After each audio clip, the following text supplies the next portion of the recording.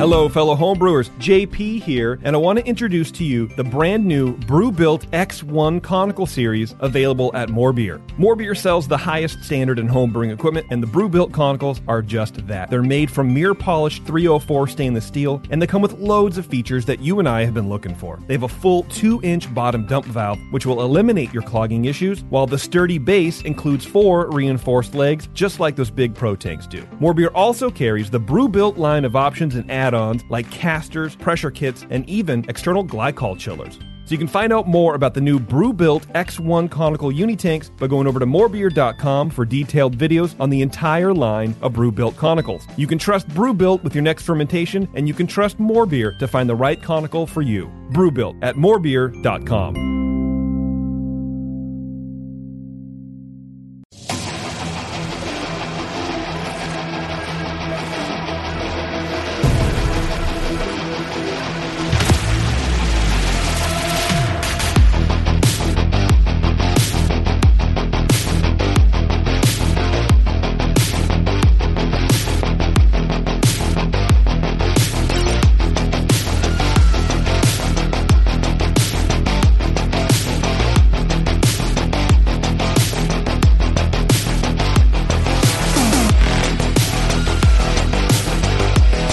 Hello, everybody. Welcome to the session. I'm your host, Justin Crosley, hanging out in the studio today once again with Oakland United Beerworks, and excited to try their beer. I've got some in my glass already, so we're going to do that. Before getting to our guests, of course, thank you to our sponsor, More Beer. You can go to morebeer.com and check out everything you need for home brewing and pro brewing, by the way.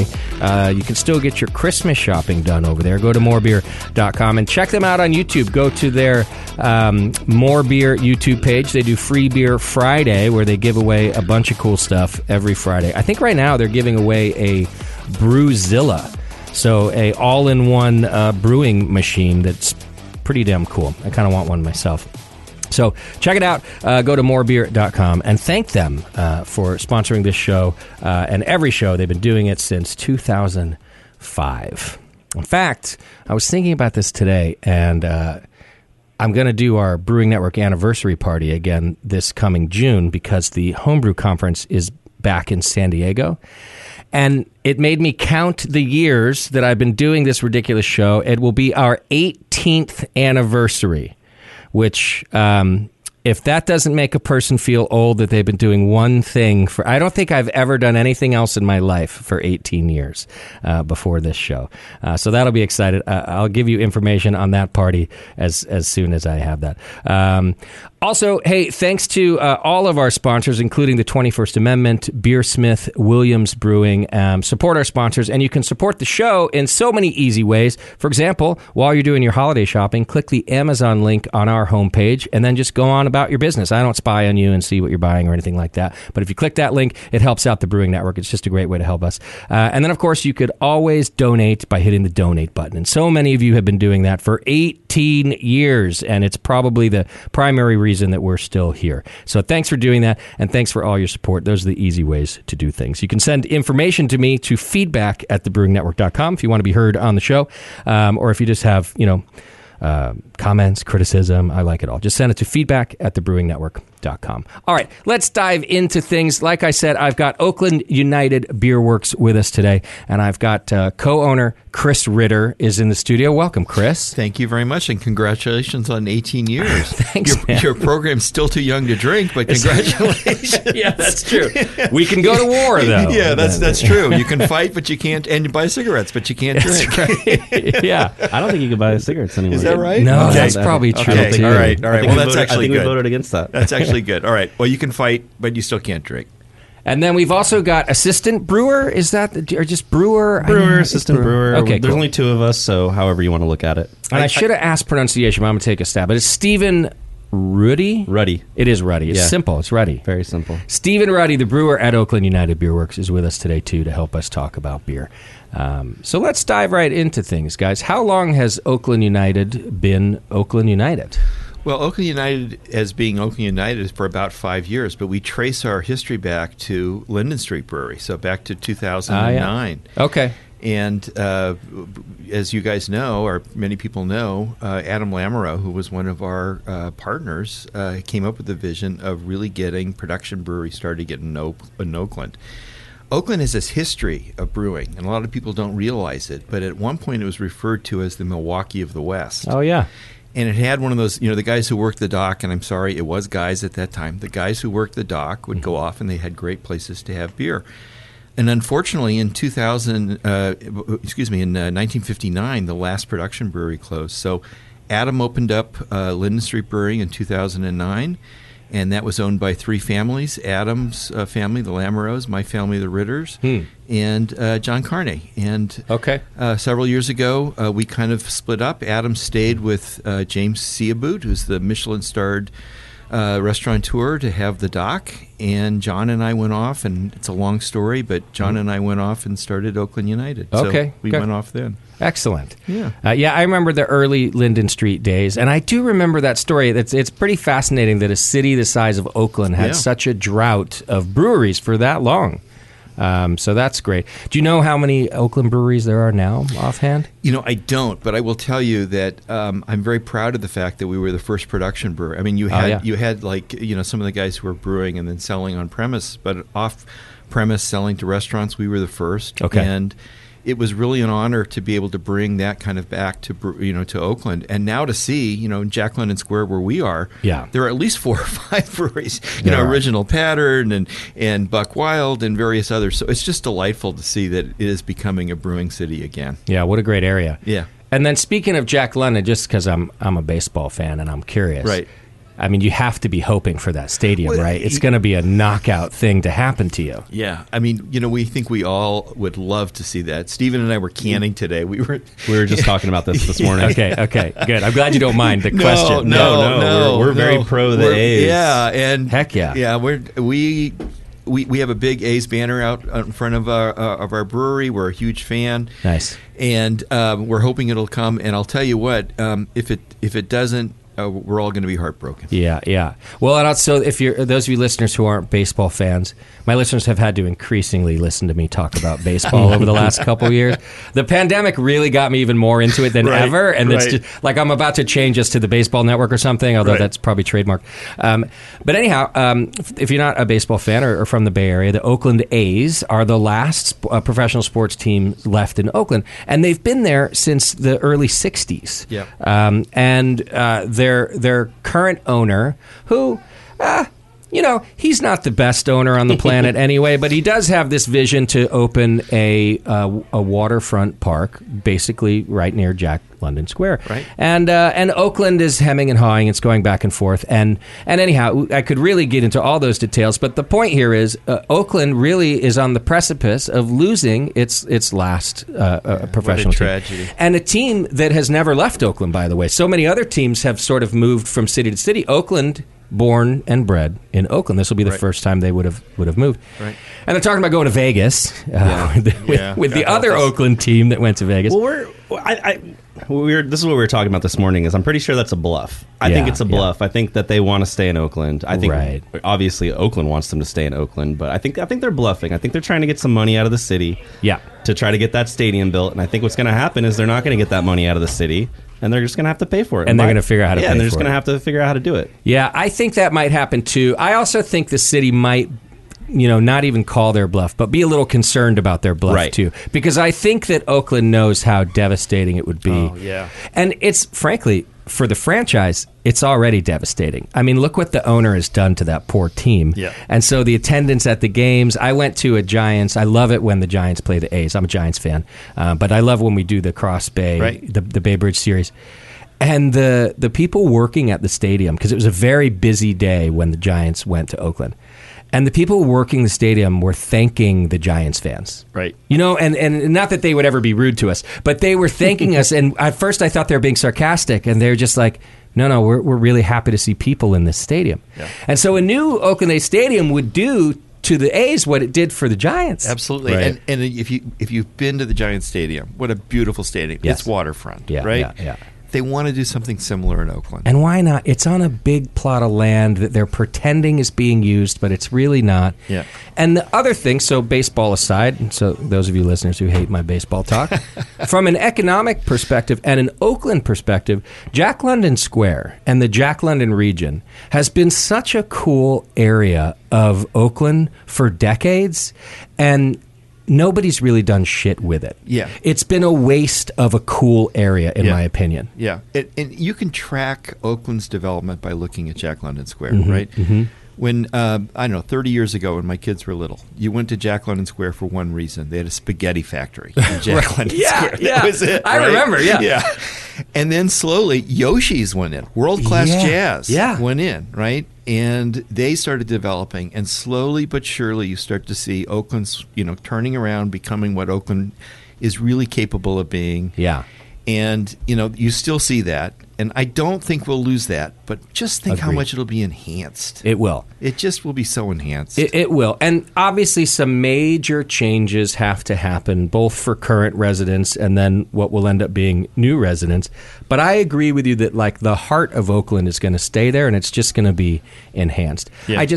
Also, you can't say no to progress. You just can't. True. And so if you got a guy with a bunch of money willing to spend it, just let him do it. Yeah. Even though, like, the argument is that it's the guy doesn't care about baseball, it's a real estate deal. Mm-hmm. Fine. That just means he's not an idiot. Yeah. Of course it's a real estate. This is not a negative. Yeah. Right. Let him have his real estate deal. Yeah, and let the rest of us have a team. Yeah, let's face it, the waterfront property that he's going to have in Las Vegas is not going to compare to what we have in Oakland. Thank you. Yeah. True. Right. True. There'll be no views from that park. It'll be another of these indoor parks with a roof that closes. Right.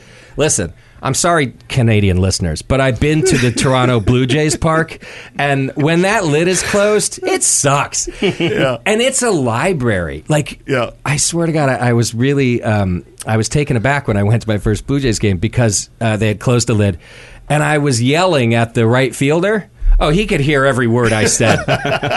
An enclosed baseball park is not an ideal place to be a fan. And so, stay in Oakland. Have a beautiful waterfront park, and then, I think of all of you guys who have, I don't think taking a risk is probably the right phrase, but have gotten in early, decided that you're investing in Oakland, and gone for Jack London, even though it doesn't have the foot traffic that you'd like it to. I hope that finally pays off, and you're going to have more foot traffic than you can deal with. Yeah, we're seeing that now. And by the way, waterfront property in Las Vegas is the Bellagio. Just so that's true. The Mirage. The Mirage. Yeah, right. But anyway, we're seeing more of that. And one of the things that really came to us positively out of COVID is that we're seeing more and more people moving into Jack London Square. And, when we couldn't sell to bars and restaurants, all we could do was sell cans. And we got a lot of people that came out of the new kinds of either buildings in Oakland or in the old kind of warehouses that have been converted to incredible lofts. And it's look, Oakland has never got its full due, and it will someday. And I think it's fast approaching that. And those of us who know Oakland love Oakland, and for a good reason. And specifically that part. Yep. Yeah. I go there, for the breweries now. I'm a big Original Pattern fan, and I know those guys. But I'll also now, again, back to baseball, but sometimes if I'm just tired of Bart, I go to Oakland just so I can take the ferry. So I'll get some beer in Jack London, and then take the ferry over, and then walk to the ballpark. Like, that waterfront area is just amazing. It's beautiful. Yeah. If I could choose to move from where I am right now, any place in the Bay, it'd be down there. Yeah, it's gorgeous. Yeah. And say what you want to say about Jerry Brown, but he really brought development down to Jack London. In fact, our brewery is right next door to an old warehouse that he converted to where he lived and turned into kind of a political action area, and now has converted it to a really successful help for teenage runaways, and kind of, it's called Coventry House, and it's just an amazing facility. Oh, that's great. Yeah. See, I love to hear it. And I think that's the heart of Oakland too, and has been since the 60s. I mean, Oakland is an activist city. Yep, true. All right, well, let's talk about this beer in our glass while we're getting some of this history too. What am I drinking? It's your hoppy lager called, what is it? Night Heron? This is Nelson the Night Heron. The Night Heron, right? Yeah, this was little lager that we threw out a few weeks ago. I think it's a few weeks old now. And the reason we wanted to highlight this is because, number one, Nelson hops, obviously. Love them. Number two, going back to our Oakland conversations, the night heron is actually the city bird. That's our local bird of Oakland. I didn't know that. Okay. Yeah. We didn't realize either. And one of our warehouse guy, he actually brought it up, and then he decided to name the bird Nelson. So this is Nelson the night heron, nice. Which I think is cool. It's a beautiful bird. Yeah. Big fan of birds. I like going by the lake and seeing them all. I think we have to be truthful here. What? The American bird is the bald eagle, and we've got the California condor. Those people who love Oakland can really appreciate Nelson the night heron. I mean, Nelson is this small little heron. He's dark. He's got the black wings. He hangs out everywhere. He's everywhere in Oakland. He is, not super majestic, but he is Oakland, man. Yeah, he is spunky. I think he's majestic. This is our wren, right? This is our desert bird of the lake. I don't. You're kind of saying he's a little scrappy though. Like he knows how to get things done. Scrappy. We say hyphy in Oakland. Those of you who don't know him, as soon as you see our label, you know exactly who you'll he go, is. oh, that kind of bird. And I want to pick up on something that Stephen said. We're called Oakland United, and one of the things we really want to do is we want to emphasize what makes Oakland unique. So we're going to have a couple beers tonight that are really Oakland historic centric, right?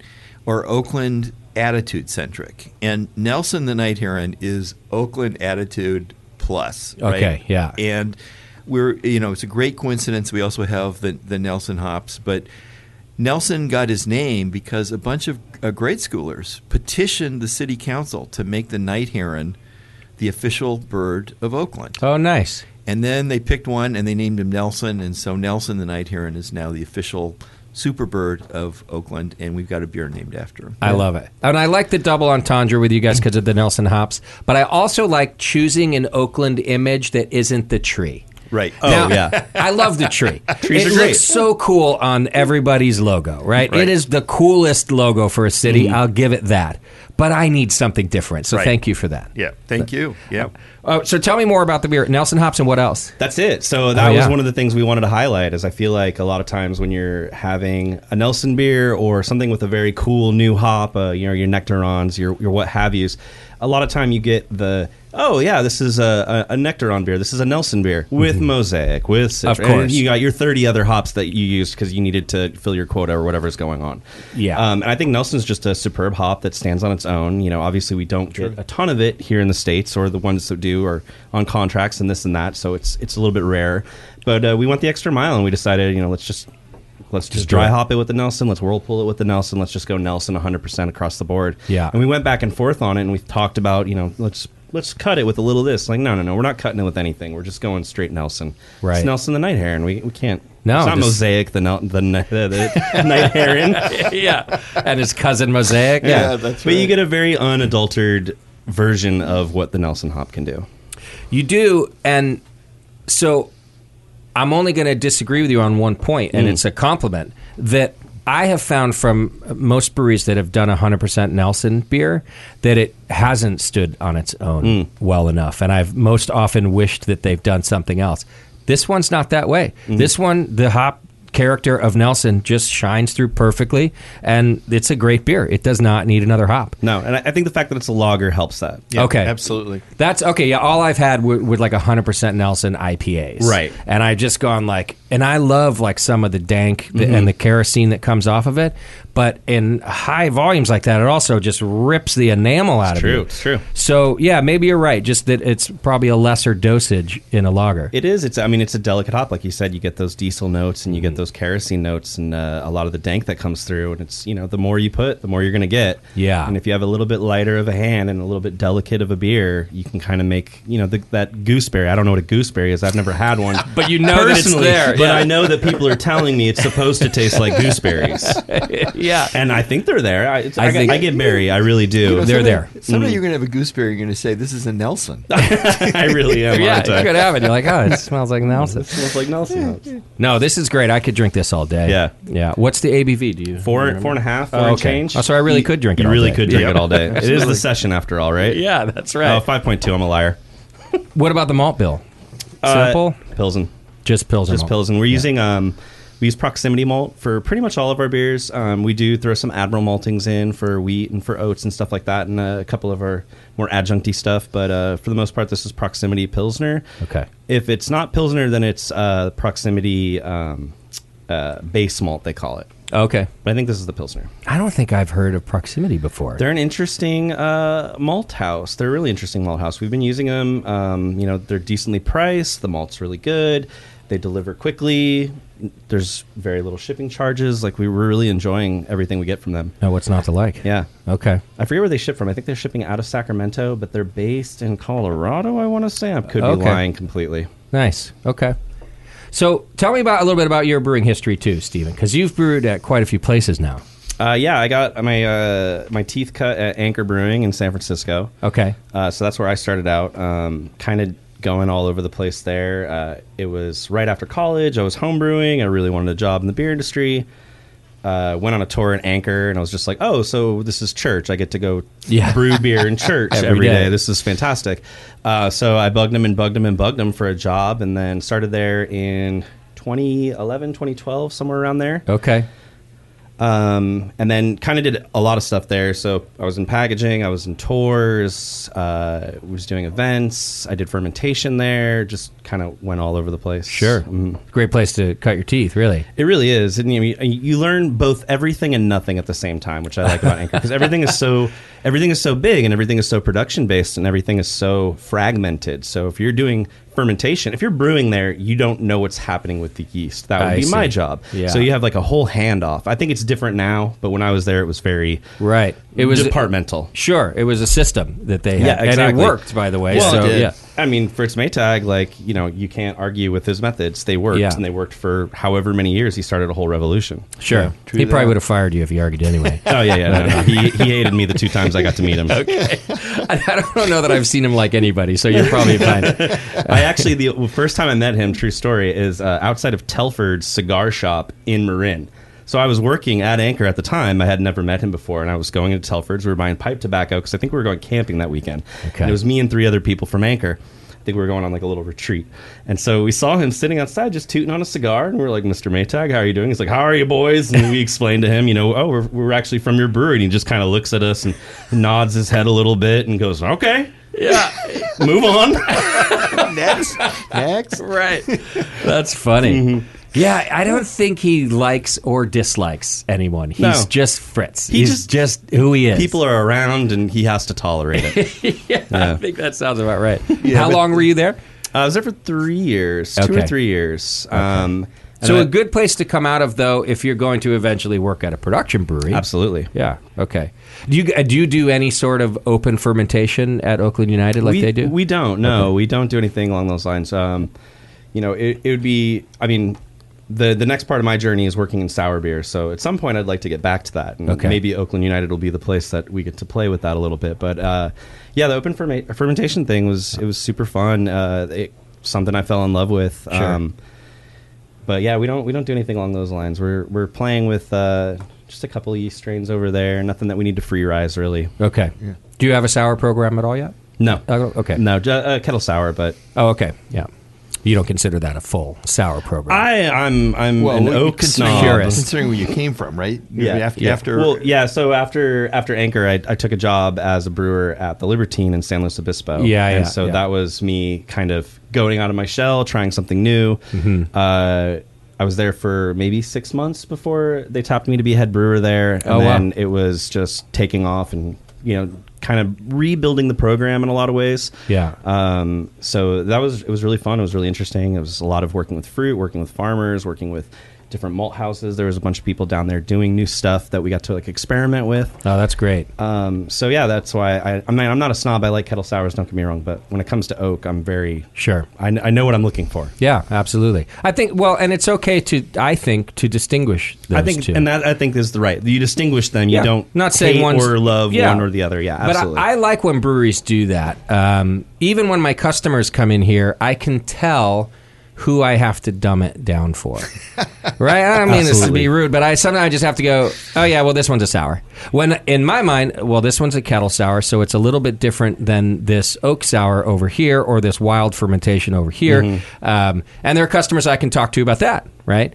But I think sour is fine, but I do like brewers that make a distinction. Right. Well, it's like you look at the wine world, and you have those people who come into the tasting room, and they're you know right off the bat, okay, this person's going to want this more complex, this spice note, this, and then you have the bachelorette party that comes in. Sure. And you go, okay, they want red. Yeah, this one tastes like red. Mm-hmm. Yeah, there's fruit in this, right? Yeah. So yeah, you can tell kind of you have to dumb it down for you have to make it kind of layman's terms for you do. And by the way, I don't mind either. I have fun with all of my customers. I'm not even just being politically correct here. But when we opened the Hop Grenade, I pretty much had two rules, and they might seem conflicting, but the first one was that we'll be all about the beer. And the second one is that we are absolutely not beer snobs. Yeah. Yes. If any of my staff treats any customer like, oh my God, you don't know what this is or that is, sorry, that's the end of the line for you. Yeah. We want to encourage people to try things and not make fun of people for not knowing something new. And I think that's the rub, right? Once you get the snob portion in the way, all of a sudden you've turned somebody off. Like I've seen it happen 1,000 times where, especially for like female who come to bars and they want to drink, and you go, oh, let me tailor how I'm going to speak about beer to you. And then all of a sudden, they're told, oh, you don't like this type of beer. And then the language hits and they're like, oh, I must not like that type of beer. And, that kind of thing happens. So when you start to gatekeep that kind of stuff, which a beer snob does, it kind of ruins it for everybody. Because, you're not making the customer more intelligent. You're not making them more educated. Yeah. And then when they come in, they're like, oh, I don't like hoppy beers. Like, what do you mean by that? I'm sure you've been given false information. 13 adjectives you could use that are better than that. But isn't that the wonderful thing about beer? That you can take, there's so many things to teach about beer. And when you take the time to teach somebody about beer,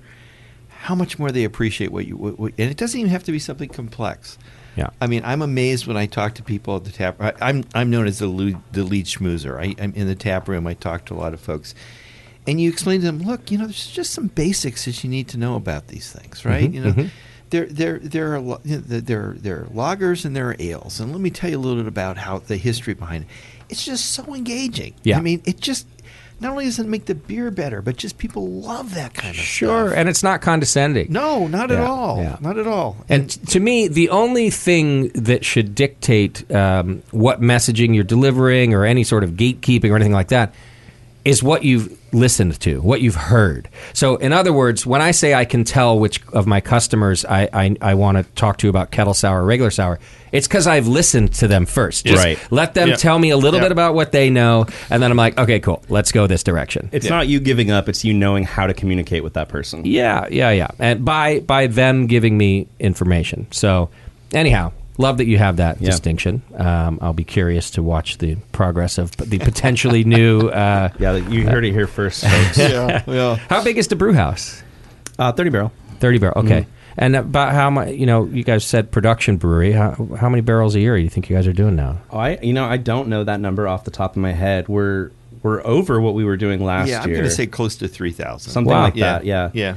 That's a good amount. And then we're just trying to keep that train moving. We have 90 barrel fermenters for a 30 barrel tank. We could be doing a lot more turns, and so we're hoping to kind of throw out into the world here. Do you have room in the space for more fermenter? We have room in the space to grow into as is. Maybe putting new tanks in won't be the case for us right this moment, but we do have some room to grow at this point. We also we were working with somebody who's contract brewing with us, and we just got their 2 tanks freed up. So that's already 180 barrels more that we'll be able to work with. Got it.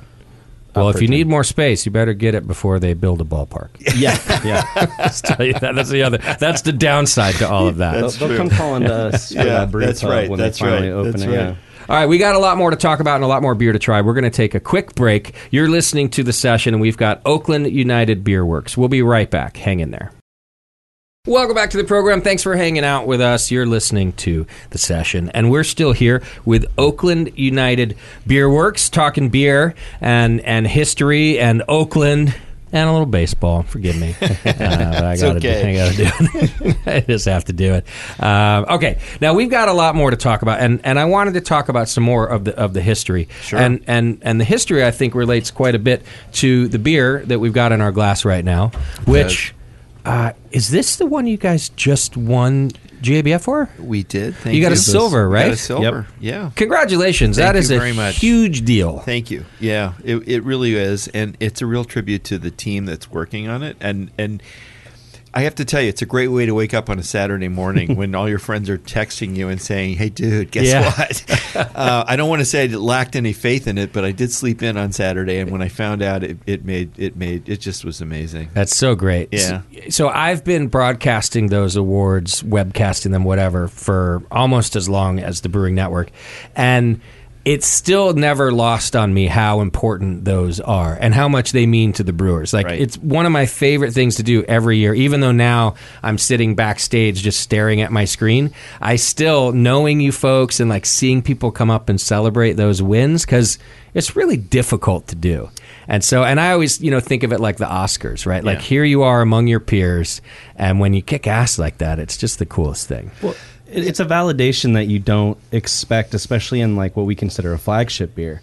Because I think that when it comes to GABF, a lot of people do a lot of like game theory with it. They'll be like, "Oh, let's pack one category with some beer." I don't want to like talk too much inside baseball about how that all goes, but to just be like, you know what, we believe in this beer, we love this beer. This is one of our desert island beers as far as like the people at Oakland United, and to see the recognition that like, boom, you got a silver for this. It's like, oh, this is so validating. This is so incredible that like something that we just sit around and drink all day is like being awarded and being showered with some praise right now. Yeah, I think the only emotion I can describe it is just joy. I mean, when we got it, it was just a sense of joy. It's something we've been brewing. We've been brewing a black lager Schwarzbier, classic German Schwarzbier for, well, forever. I mean, we've had versions of it since the time we go back to Linden Street. And it's something we really, really believe in. I tell people as a parent, you're not supposed to have a favorite kid, but this is my favorite kid, right? Right, yeah. And to see other people enjoy it as much as you enjoy it is just joy. I mean, it's just an amazing feeling. And it's, as you said, validation that you're doing things right, that people are making the right decisions, that you're sticking to something that you know, and a lot of people have no idea what a Schwarzbier is. Sure. And then you introduce them to it, and they just for the first time realize, oh, it's different than a porter, it's different from a stout. It's very different. Yeah. Mm-hmm. But people associate the color with certain characteristics, and to watch them learn is just an amazing process. Yeah, yeah. So one of the things I love about this beer is how full-bodied it is, without being cloying or sticky sweet. And to me, a black lager, a Schwarzbier is difficult in the sense that a lot of times people dry it out too much, and then I get that kind of a chalky or even just too grainy of a note to it. Or they go the opposite, trying to give it some of the body that it needs, but then it's not dry enough, and it's just a little motor oil, too much sugar. And this one really is right where it should be. It's got enough sweetness to back it up. It's a little grainy, like it should be. Like I'm getting some of those grain notes out of there. I don't know what the chocolate malt is that you guys use, or is it a chocolate malt?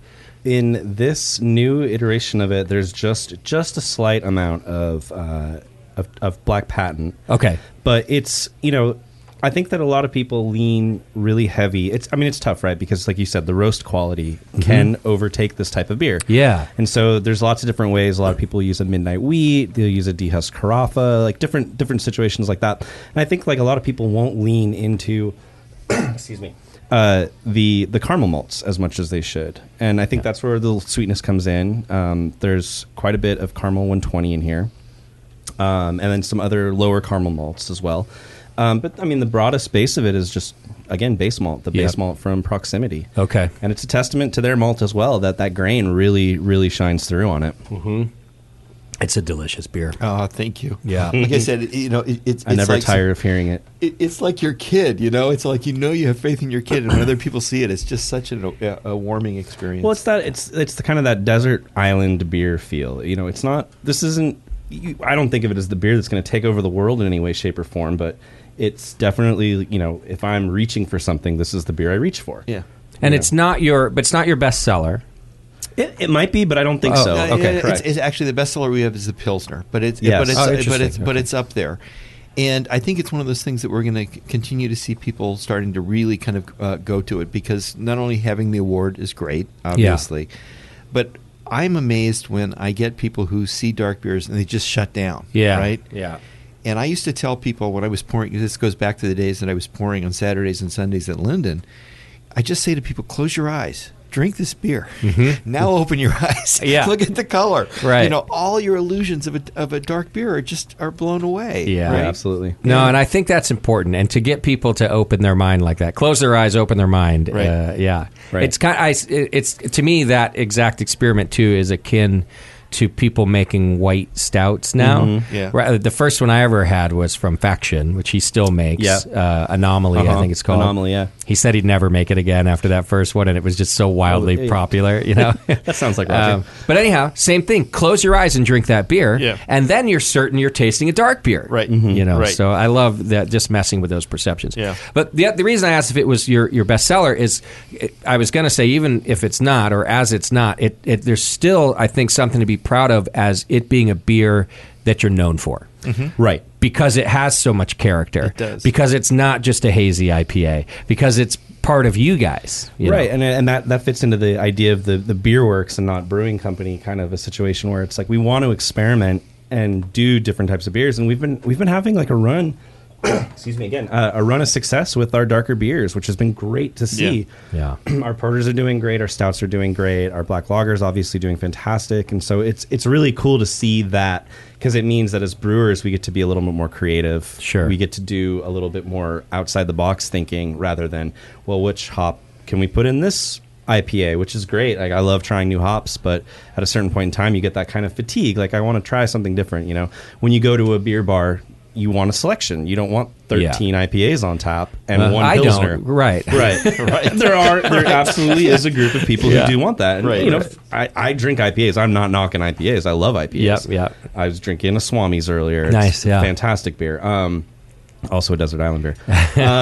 But yeah, that's... well, and we've struggled with that as a beer bar, too, to appease our standards of variety. Right. And then sometimes appease the standards of the public. And the public's been changing quite a bit lately, I think in a good way, where our standards are starting to more align with the public in terms of variety. Right. But there was a time where if we didn't have 7 or 8 IPAs on, we were the odd man out. Yeah. Which we dealt with sometimes just to educate the public that there's more out there.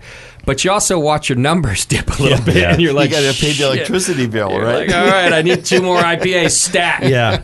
Imagine being a brewer, and that's, you know, that's your lifeblood. You have to make what the people want, and if that's all the people want, that's all you're making, and that's when you see a lot of brewers hit creative burnout, and you know, they start to kind of fudge it a little bit. And it's nice to not have that issue at Oakland United, to be able to. I think we had one of our biggest hits this year with a Baltic Porter, and it's just like that's great. Insane and lovely.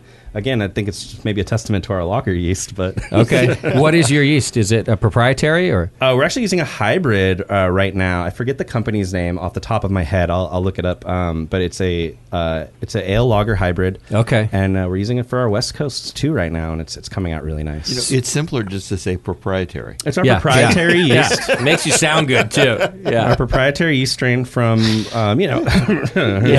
Now, when you say hybrid, though, is that like a Kolsch yeast? Was that considered a hybrid yeast? No, so it is.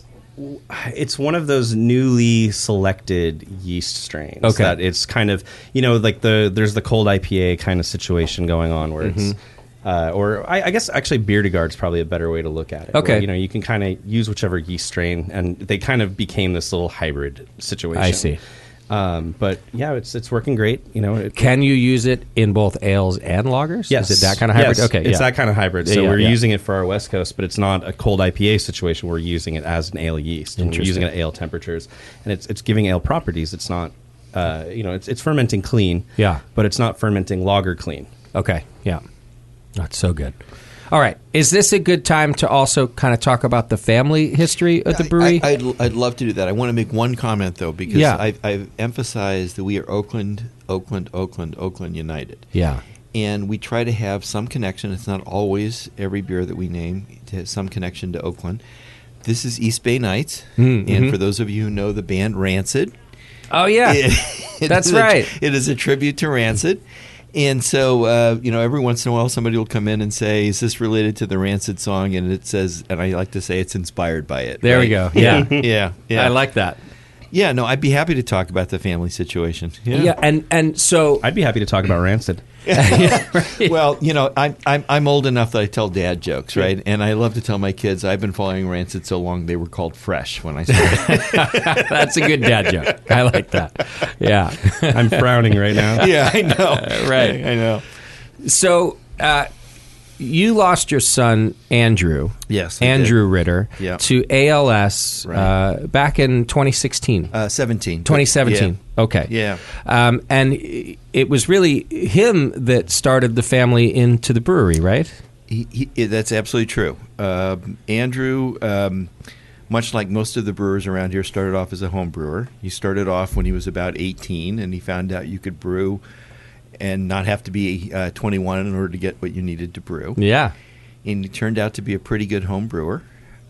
He went off and got a degree in Latin and ancient history. And so what do you do with a degree in Latin and ancient history? You become a brewer, right? Yeah. So he started off at Linden and then went to Drake's and brewed at Drake's and then went back to Linden. And Okay.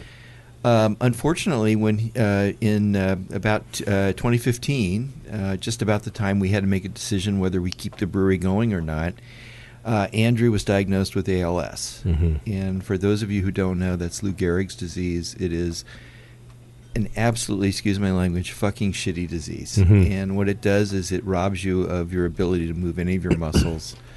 Your brain's still there, but you can't really move, and eventually it's an incurable disease, which Mm-hmm. is something that why we support Ales for ALS, which we'll talk about at some point. Yeah. But Andrew was an amazing young man, and I would not be here doing what I'm doing but for the fact that Andrew really got our whole family into brewing. Okay. Yeah. And then when he passed, we had to make a very difficult decision. At the time, the building we were in at Linden Street was sold, and it was sold to a developer, and he basically didn't renew leases. Adam, who we worked with for a long time, decided he wanted to stick around and work, with James Siaboot on the restaurant. Mm-hmm. Andrew was dying, unfortunately, from ALS, and my wife Jill and I really had to make a hard decision. We were the majority owners. What are we going to do? Yeah. And John Carney and John Carney's family, and I know when John hears this, he's going to hate me for saying it. He was one of the most generous people in the entire world. Basically said, we're going to keep it going, for Andrew. Nice. And so we moved. For those of you who are looking to start a brewery, do not name your brewery after a street, because if you have to move, you can't keep the name, right? Fair. So we moved. We took all of what was Linden Street with us, and we started Oakland United. And unfortunately, Andrew didn't live long enough to be able to brew or to see the brewery in its completion. Mm-hmm. But he's still with us. Mo, who's here, loves this story. When we were pouring concrete one morning, we found out that we were going to pour all this concrete for the foundation. So my son Eric, my wife, and I, and John Carney, we all appeared with little vial of Andrew's ashes, and we put it into the funny story was we asked the guys who were pouring the concrete, what do we do with this? Do we put it into that rotating thing? And the guy said, well, you might want to do that, but we're going to an old folks home after this to pour the foundation. There's no guarantee he'll end up here. Yeah. So we ended up putting his ashes. We covered him. He's right near the mill. Oh, yeah. And he's with us. Anyone who comes to Oakland United, please, when you're sitting at the bar, take a look to the left. His picture's up on the wall, and his favorite saying was, drink beer, slay dragon. And for those of you who are there, please say a toast to Andrew. Absolutely. Yeah. And I'll give a toast to Andrew right drink now. Beer, and slay dragon. Drink beer, slay dragon. Thank you. Mm-hmm. It's a beautiful story, and if we can back up just to the disease for a moment, I learned quite a lot about it recently, and again in preparation for this show, if I'm honest.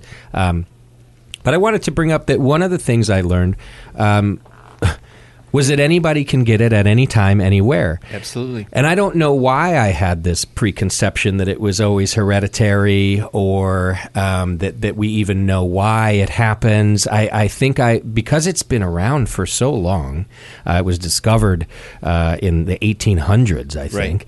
Right. I think I just had these assumptions about it. And when I came to find that out, I just was really, I don't know, startled in some ways and shocked, and it made it all the more tragic when this strikes families to me, because it's so out of nowhere. I mean, how old was Andrew in 2015? Andrew was 29 when he was first diagnosed, and then he had, one of the tragedies about it is that for many people you go very quickly from being able to be in control to having to basically be supported. So it was about 18 months before he passed. Yeah. Now, Andrew lived life to the full. Anyone who knows Andrew lived life to the fullest. In that 18 months, he said to all of his friends, look, I don't want to hear any bullshit about I don't have it. I don't want to hear anything about they're going to come up with a cure in the next 18 months. I'm going to go out and I'm going to live life. Attaboy. And so we went to Oktoberfest. We had a great time in Oktoberfest. One day he got in the car with his brother and his best friend, and the next thing we heard, they were in the bayou in Louisiana. Wow! So he lived a full life. But Good. To go back to what you said, only a fraction of it is actually familial. There are two types: familial, and then there's one where people have no idea why you get it. And the frightening thing is, it used to be a disease that primarily affected people in their 50s and 60s, right? And unfortunately, there are more and more young people that are getting affected by it.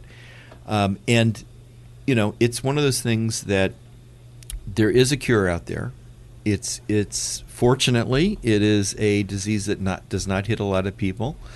And so it doesn't have the funding in order to do a lot of the research. And that's one of the reasons that things like ALS for ALS have been so critical in helping to fund the research for finding the cure. And I agree with you. And I think that the awareness, because what you said, because there are a few cases, because of also probably preconceptions like I had, misconceptions, there's just not enough awareness about it. So I love ALS for ALS. And by the way, I think I read that something like 90 to 95% of the cases are non-familial. Yeah, exactly right. So I like talking about this and these details and the awareness, because I like to not going around thinking that things can't happen to me. Yeah.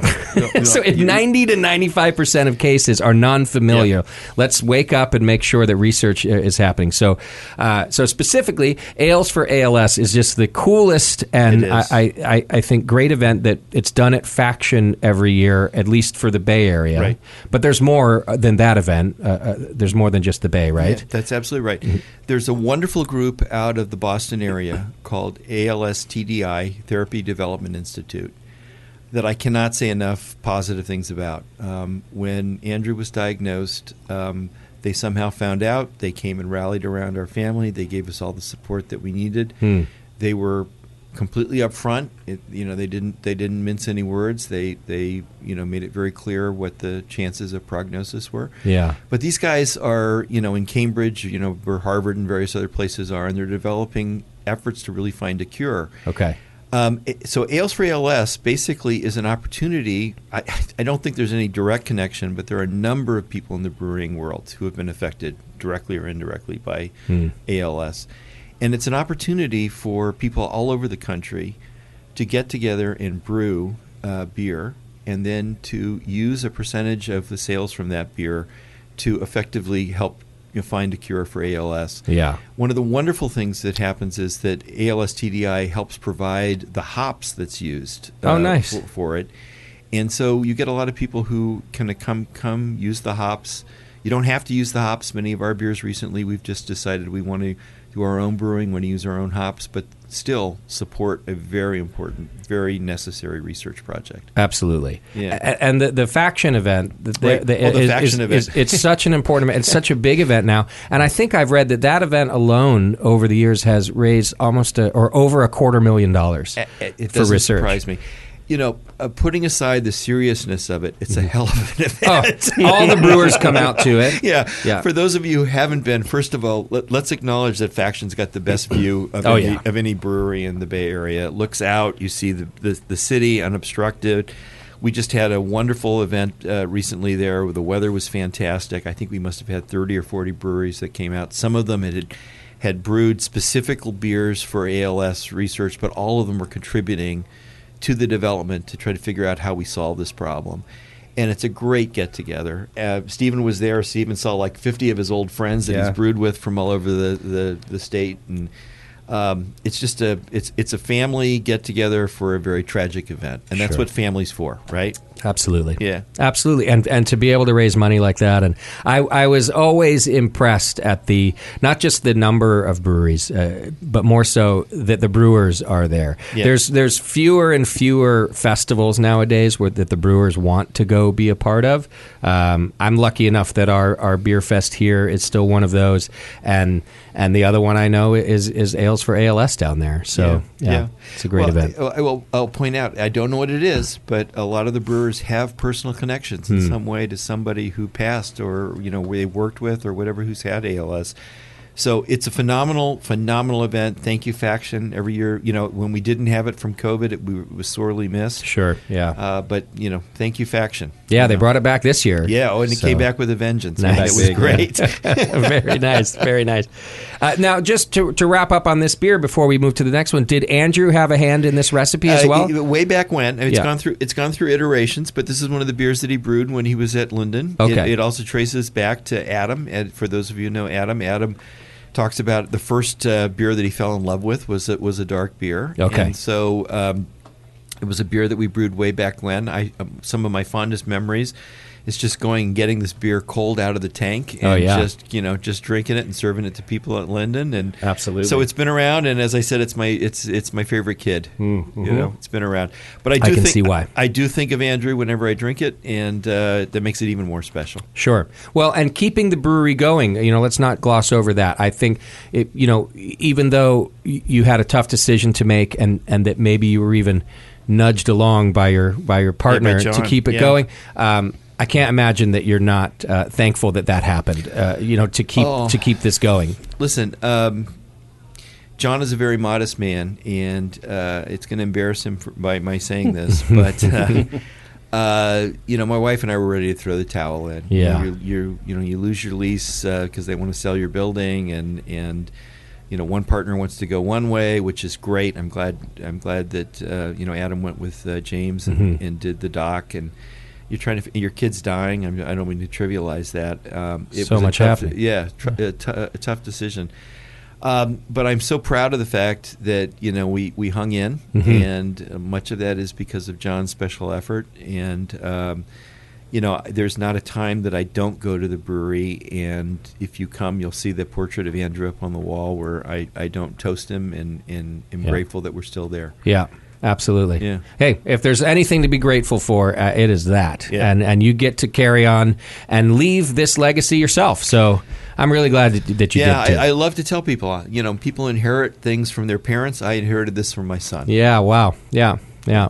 Well, congratulations on your success since then. Thank you. And that this beer is still rocking. Yeah, thank you. Yeah. Well, we got another beer to try too. Mo, would you mind helping pour? This one I think it's a cryo beer, right? It's called Quintessential Cryo. You want to tell us about this one, Steve? Yeah, don't mind the names. I think we're running out of so we're just kind of throwing stuff against the wall. The beer world is running out. We have one more Oakland centric beer, but we do. Right. This one is not one of them. We've been. Oh, it's clear. Look at that.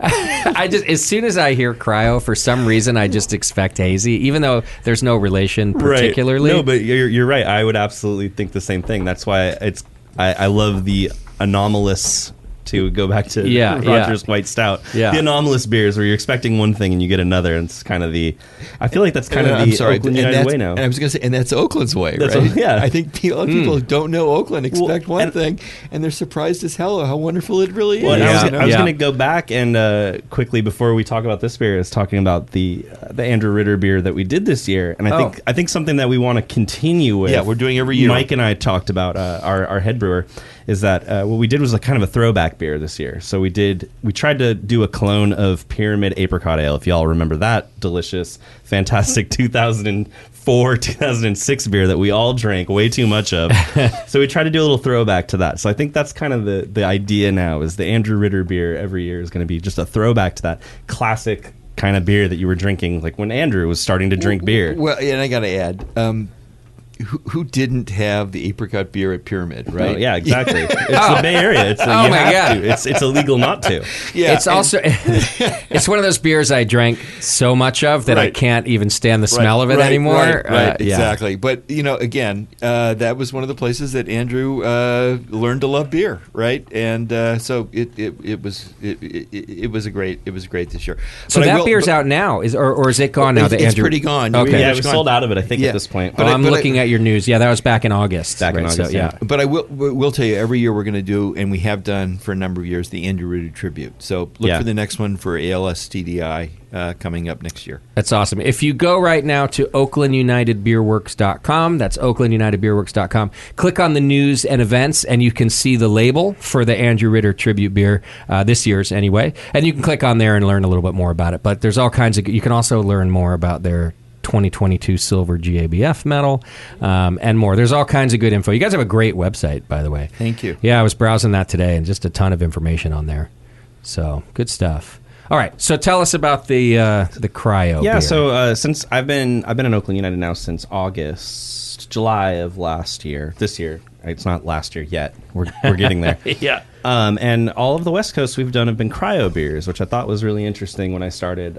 We haven't done a single West Coast IPA that hasn't been a cryo. And like you kind of mentioned earlier, I expect, cryo, it's going to be hazy. And also another situation where when you have a cryo hop, right, you're going to get one cryo hop and then however many pounds of mosaic in it. Of course. Yeah, this is 100% cryo hops. This is the second one we've done along this line. We did one back in, September maybe was the other one. It came out really nice. We really enjoyed it. So yeah, it's fun to use the cryo hops. It's something that we are experimenting with more and more and trying to kind of figure out how we can keep that in our regular cycle. Sure. It's a great product, and some of my favorite breweries who come in here, everyone's using them and experimenting with them. I mean, less hop matter. Right.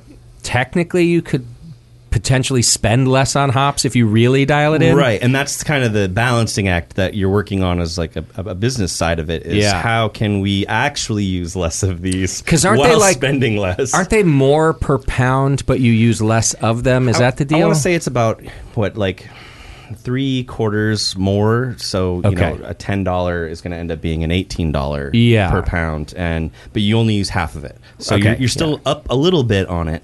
But because of that, we work in 11-pound increments when it comes to hops, 11s, 22s, 33s, 44s, and especially when you're dry hopping, you don't want to put 9 pounds in and just have 2 pounds sitting around. Right, you're going to go for that whole number. So when you're doing that with cryo hops, especially, you want to hit those kind of numbers. So so you end up putting a little bit more in than you think you're going to, when you buy. Can I ask a favor? Because a lot of people don't know what cryo hops are. I mean, can one of you just Absolutely. kind of give a quick rundown? Yeah, of let's what go it with is? Steven on that one. You 'Cause want mine's going to be a bit old, an old description. I want to hear your old description because it's probably my old description.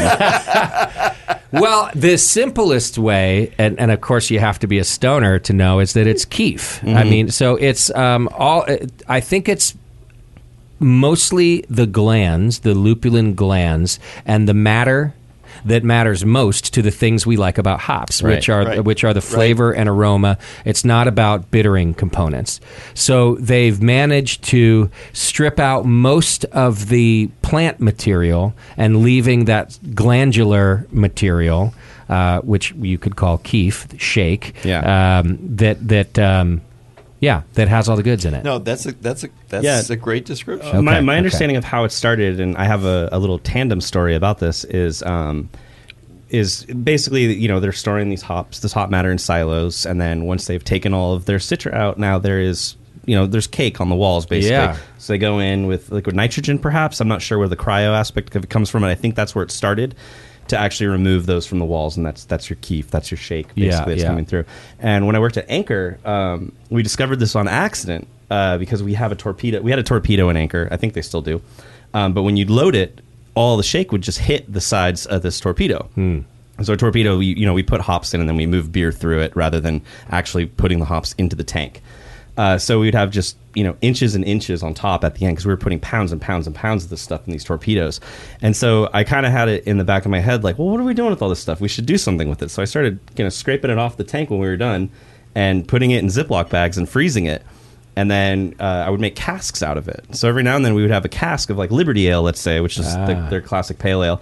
But it would be with, a ton of Calypso shake, basically, that we had in the freezer. But it was just the stinkiest, most delicious smelling. And everybody who was a hophead was like, oh, the cask's out. Let's get the cask. Let's get going. Yeah. And our boss at the time, my boss, Tom Riley, he was obsessed because he's such a hophead. And he was just like, oh, this is the best Liberty Ale I've ever had. Right. But yeah, that's my impression. I'm not sure how specifically it is done now, but it's that same concept, right? I do wonder if it very well could have been a brewery like Anchor who phoned some of the Yakima people and were like, hey, why does this taste so good? And you ought to look into it, right? Because we think it's cool, you know. No, I just think that's a wonderful story, and when I tell people that story, I remind them of the fact that hops and cannabis is part of the cannabis family, and that's one of the reasons we love what we have.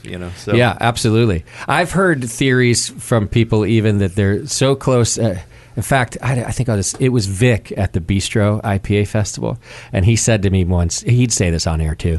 He's like, hey, look around. Notice how happy everybody is? And I went, well, yeah, dude, it's an IPA festival. It's a bunch of 7% beers. And he goes, no. There's other there's other festivals where there's a lot of alcohol. The happiness quotient is different. And he's like, I think it's the relation to cannabis. I think it's the family relation. Yeah, there might be something to that, honestly. Yeah. You think of happy drunks, and they're usually at IPA fests. Those are the I love you mans, not the I hate you mans. You don't see a lot of happy gin drunks at a gin. No. You do see it at the IPA festival. Yeah, that's true. That's very true. Juniper's not in the same family. No, not in the same family. Well, tell me more about the beer. So Cryo, what is Cryo a variety? Do you get like Cryo Citra, or is it just yes? Okay, so it's we're getting Cryo. This is Citra Mosaic Cashmere is the combination in this one. I forget what it was in the other one, but I think it was similar. I think Chinook was the not Cashmere, Chinook was the other one, and that one I think we liked a little better. I think that's the one that we're going to go back to. Cryo Chinook is kind of incredible. Like I think Chinook alone is incredible. Chinook's it's an one of my overlooked favorite hops in this day and age, and it's just I've had. Like years ago, I had a pale ale with Chinook, and I was just like, "Oh man, I forgot what this hop can do." Yeah. So it's cool to see that coming back. I'm also a huge fan of crystal hops, which is on a tail dive, and I want to see what a cryo crystal hop can do. Yeah. A little pale ale, maybe. Is it all cryo, or are there regular all pale cryo? hops? 100%. This is 100% cryo. Yeah, beer. all Whirlpool, huge Whirlpool editions, and then dry hop. So there's very little bittering in this. It's all coming from the Whirlpool, and it still comes in pellets, right? Or it's not like a powder. They're not a powder, no, but they're kind of. It looks like powder frozen into pellet formation. Okay. That's kind of what it looks like. That makes sense. Yeah. Yeah, we went to, my listeners have heard this story, but whatever. We went to Firestone to brew a Pale 31 clone a few years ago, and Matt Brynelson laid out a selection of hops for us to choose, and they were named. It wasn't blind or anything, but it was like Centennial and Citra and all that, and all the way at the end of the table was Chinook. And all of us thought, like, well, whatever, we'll smell it, but it's Chinook. And we get there, every person in that room was like, holy shit, Chinook. Remember this? That's the one. We don't care what else you put in, but make sure it has this. So good. And I was saying to him, no one's had an answer to this, I don't know if it's gotten better over the years, or we just didn't know it was so good. I really can't remember. I think we did know it was so good, but I think that because, back in the day, we used it, for bitterness because it was such a high alpha. Yeah. And it just became, I think modern brewers looked at it and said, well, what would this look like here? Yeah. And then we started, Chinook's great. How many of the classic C-hop pale ales from back in the day were Chinook? Probably most of them, if not all of them. Right. But yeah, then it just kind of disappeared, Centennial does that. Of all of those C-hops, to me, Chinook, even though it's an old one, is like the newest school. Right. Like it has the melon and citrus, like more of all of that we now like in our Citra and Mosaic and everything else. Like, it was always there in Chinook. Well, it has that just all American quality to it. It tastes like American fruits. It doesn't have that kind of, it's got a little bit of the orchard, but it's mostly just that mandarin orange. It's just crazy with the orange peel. So good. So you're saying that so you get it like in a box that would be 3 varieties, which in this case was Citra, Mosaic, Chinook. Is that what you said? It's the 3 different ones. We're getting it just like we would get normal hops. They just it's not a blend. Okay. No, it's not a blend. It's not like a Falconer's Flight kind of situation. Yeah, okay. CTZ. Got it. Oh, it's a great beer. Thank you. All right. Let's take another break because we've got more to get to. We at least have a Baltic Porter to try. Yes, we do. And I think there's one more beer on draft that we didn't try too. So maybe we'll try to sneak 2 beers into our final segment. We're hanging out here with Oakland United Beerworks, and we'll be right back. Welcome back to the program. Thank you for hanging out with us tonight. We are still hanging out with Oakland United Beerworks. Got a couple more beers in our glass that I took a little sneak taste of at the break. They're delicious. Also, speaking of delicious, a brand new beer out from the 21st Amendment, our good friends at 21st Amendment. Are You Hoppy Like Me? Actually made by Sully, made by Sean O'Sullivan, who's back brewing at the San Francisco Brew House. And their limited release, Made in the Bay, Are You Hoppy Like Me, is here we go. Are you ready for it? It's a Imperial Rice Ale. No, Imperial Rice IPA, which is still ale. Imperial Rice IPA. It's got 2-row pale malt, flake rice, Munich malt, hopped with Magnum and Centennial in the kettle, dry hopped with, and I don't know this one, Talus. Talus and Comet is in the dry hop.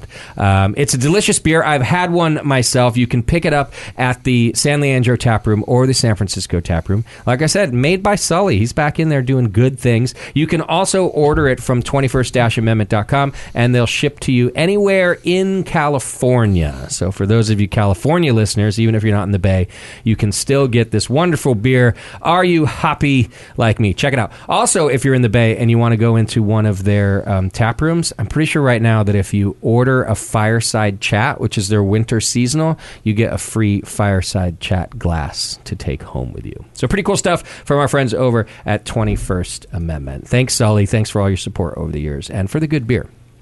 Okay, so 2 beers left in our lineup here, and one of them I just poured off of our draft. I don't often go for our nitro draft. Not always my favorite style. This one is a nitro stout, though, right? And it's delicious. Oh, thank you. Yeah, it really is. I'm not blowing smoke at all. Why don't you go for the nitro tap? I'm curious. Well, I find them to often either not be enough like Guinness, which to me is just a staple. I'm sorry to say it. I know it's a mass-produced, but it's a wonderful, wonderful beer. It's a great beer. Or they're so far in the other direction. I really don't like sweet beers. And so to find a beer, again, like your Schwartz beer, that manages to make it into the middle there with all the right qualities, I just find it doesn't happen a lot. I do like, and we'll have like, I like a little Old Rasputin. I like Old Number 38 a little better. I love Old Number 38. Yeah, that's a great beer. So I'm not saying I don't, but if I'm going to go for a beer, I'm usually going, it's a lager or a pale ale, right? So, but I'll be going back for this beer for sure. So tell us about this one. I love that answer because we just had a long conversation about the nitro because it's kind of one of those situations, who's drinking nitro in this day and age and what kind of nitro beers are they drinking in this day and age? So this is going to become an ultra seasonal, our nitros, and this is just a classic extra stout.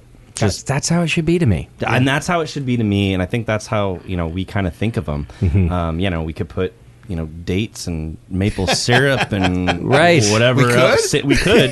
There's nothing stopping us. Don't give Chris ideas. But I mean, when it comes down to it, when I sit and I drink a nitro beer, what do I want to drink? I want to drink an Old Number 38. I want to drink an Old Rasputin. I want to drink anything with old in it, really, when it comes down to it. Yeah. Old Guinness. Well, and look, those beers, those experimental beers, I'm not saying there's anything wrong with them. And there's an audience for them. And this is where, and I don't think I'm a beer snob. I don't even think I'm a beer purist. I think I'm a creature of habit. And so I like experimenting a little bit with about a half a pint. And then I'm going to go right back to my pale ale or IPA or whatever. I'm never really going to stay so far over there. I do enjoy giving a little sip of some of these crazy beers.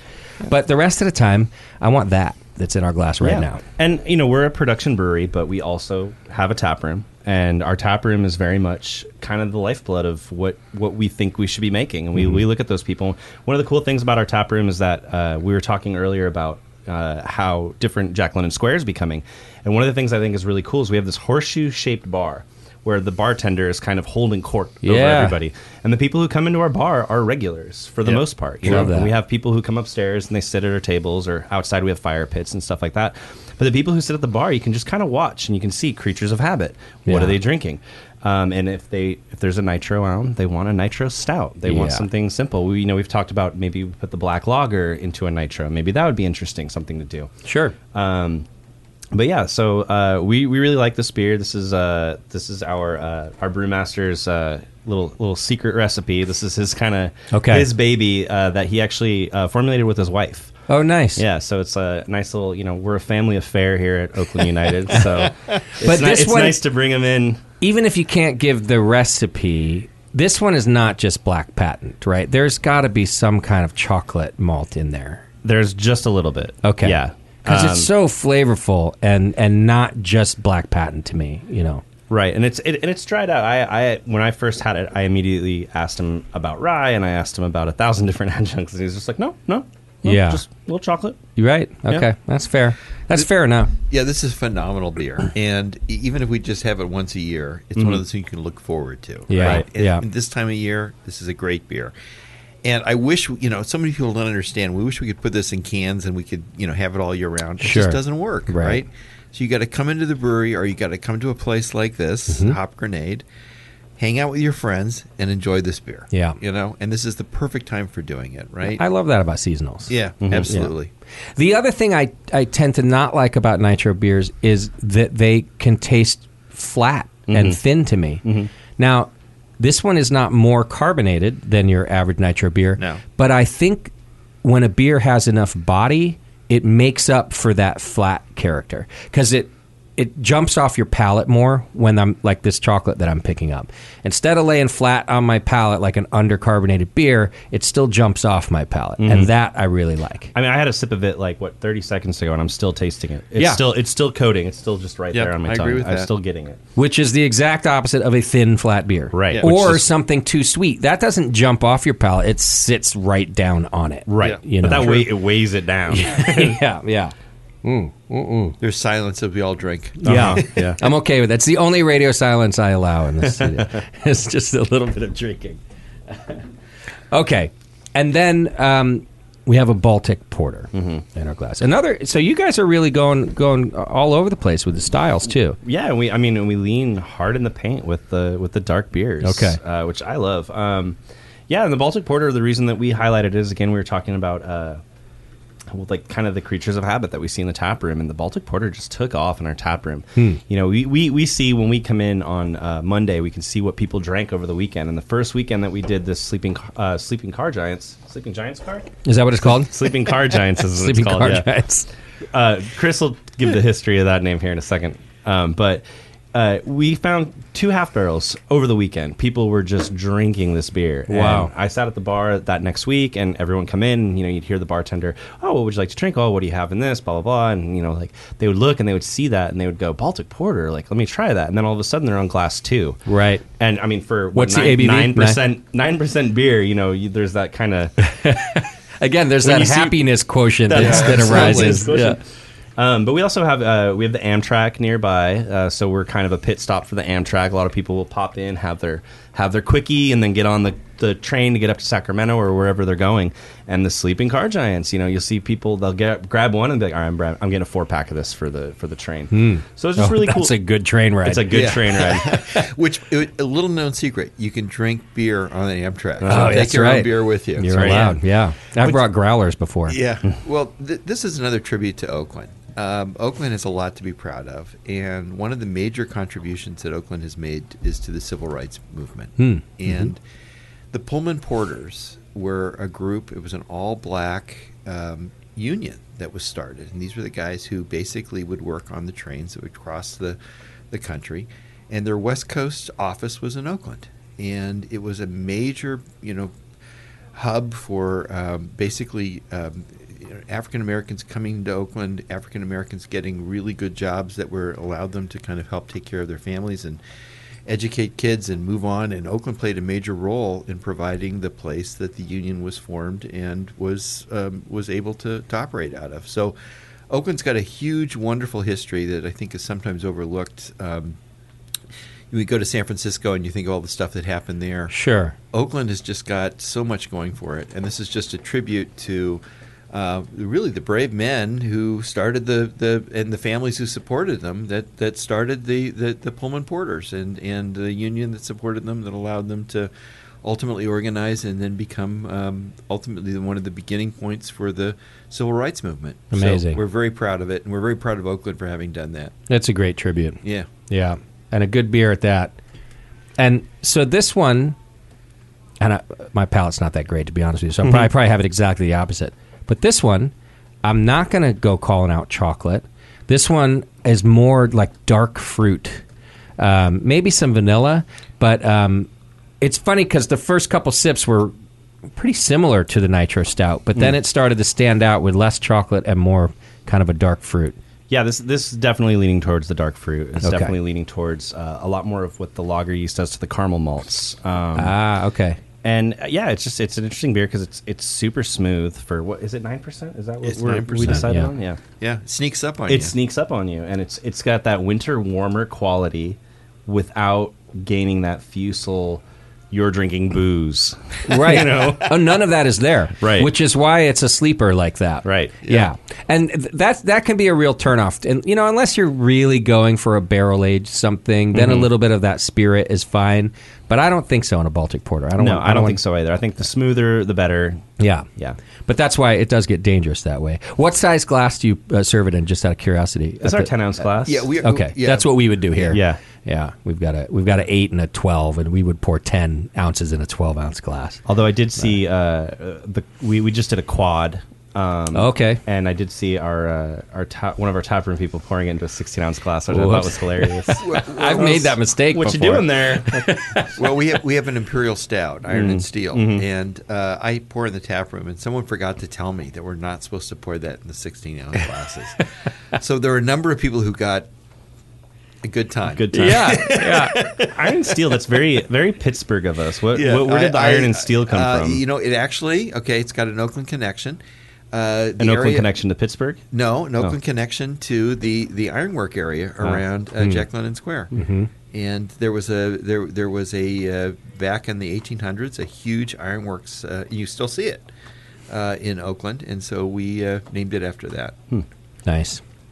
Well, you guys are brewing some fantastic beer. Oh, thank you. And I haven't been to your location, so I need to change that quickly and come see you guys in Jack. I won't just wait for baseball to do it. That's going to be years. You better hurry. God knows what's going to happen, right? Yeah.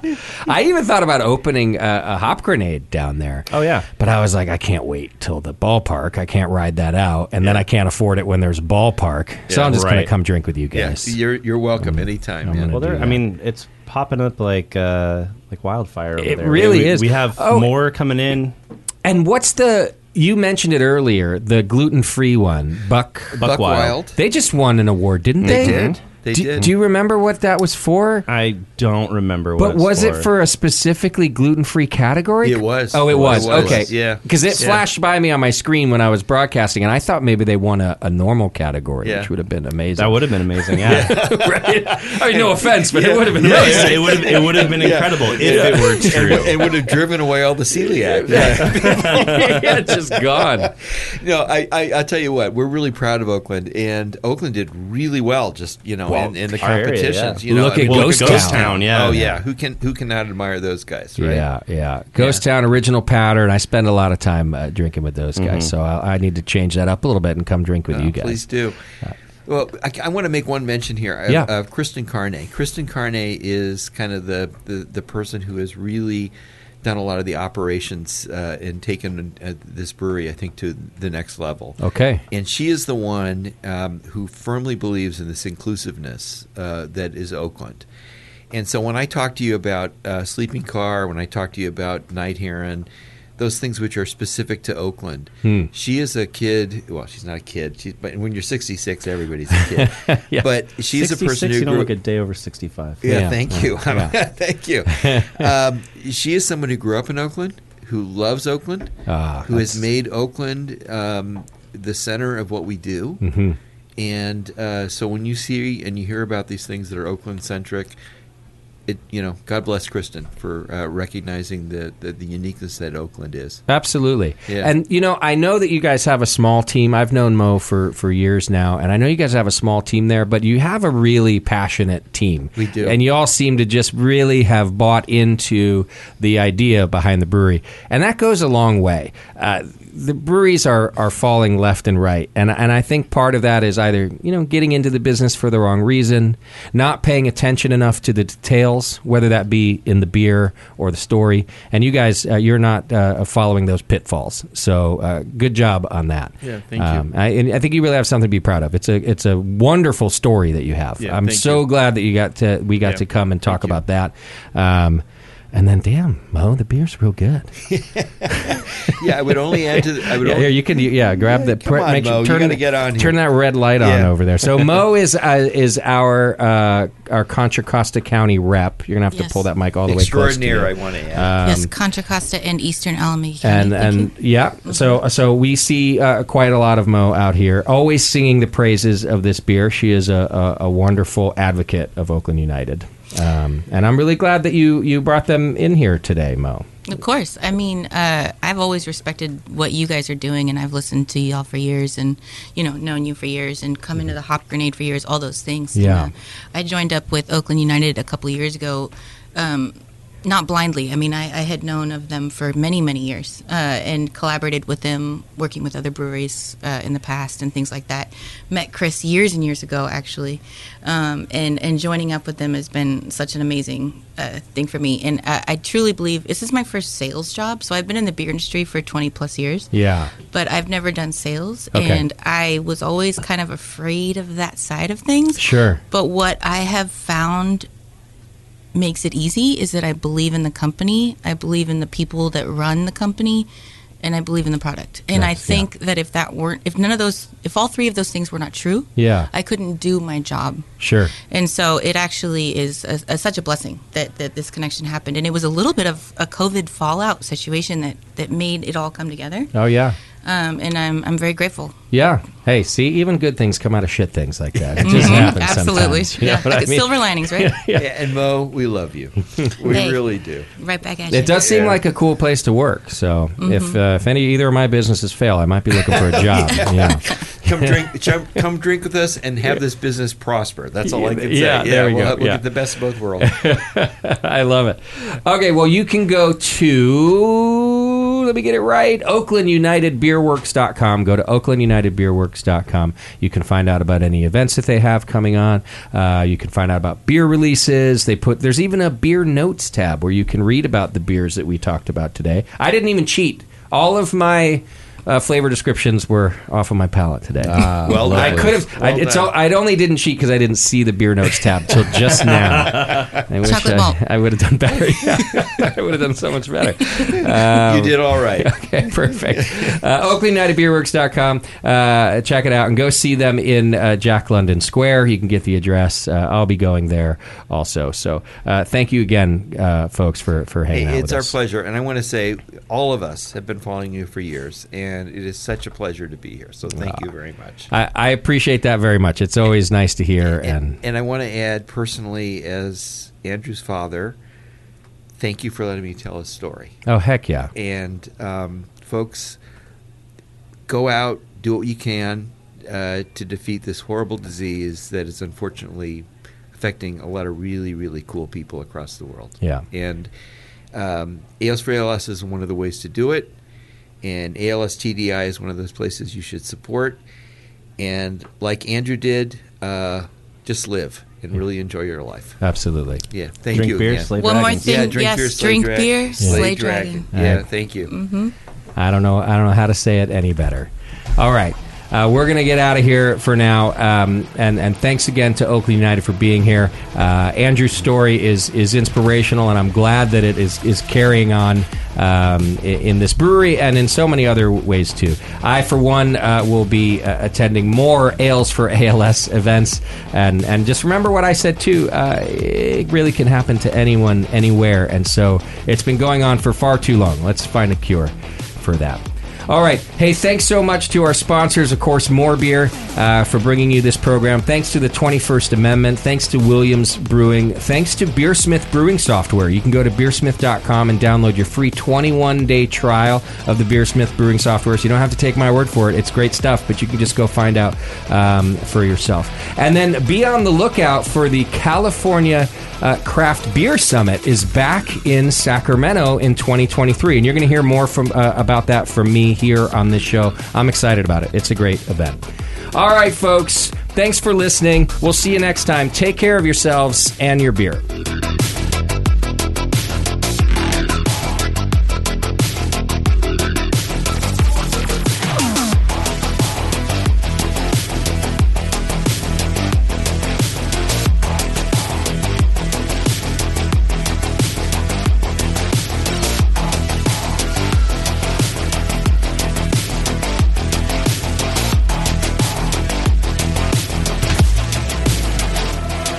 The Session is a production of the Brewing Network and brought to you by More Beer. Check them out at morebeer.com. Find more content and live video of this show on our YouTube channel at youtube.com/Brewing Network.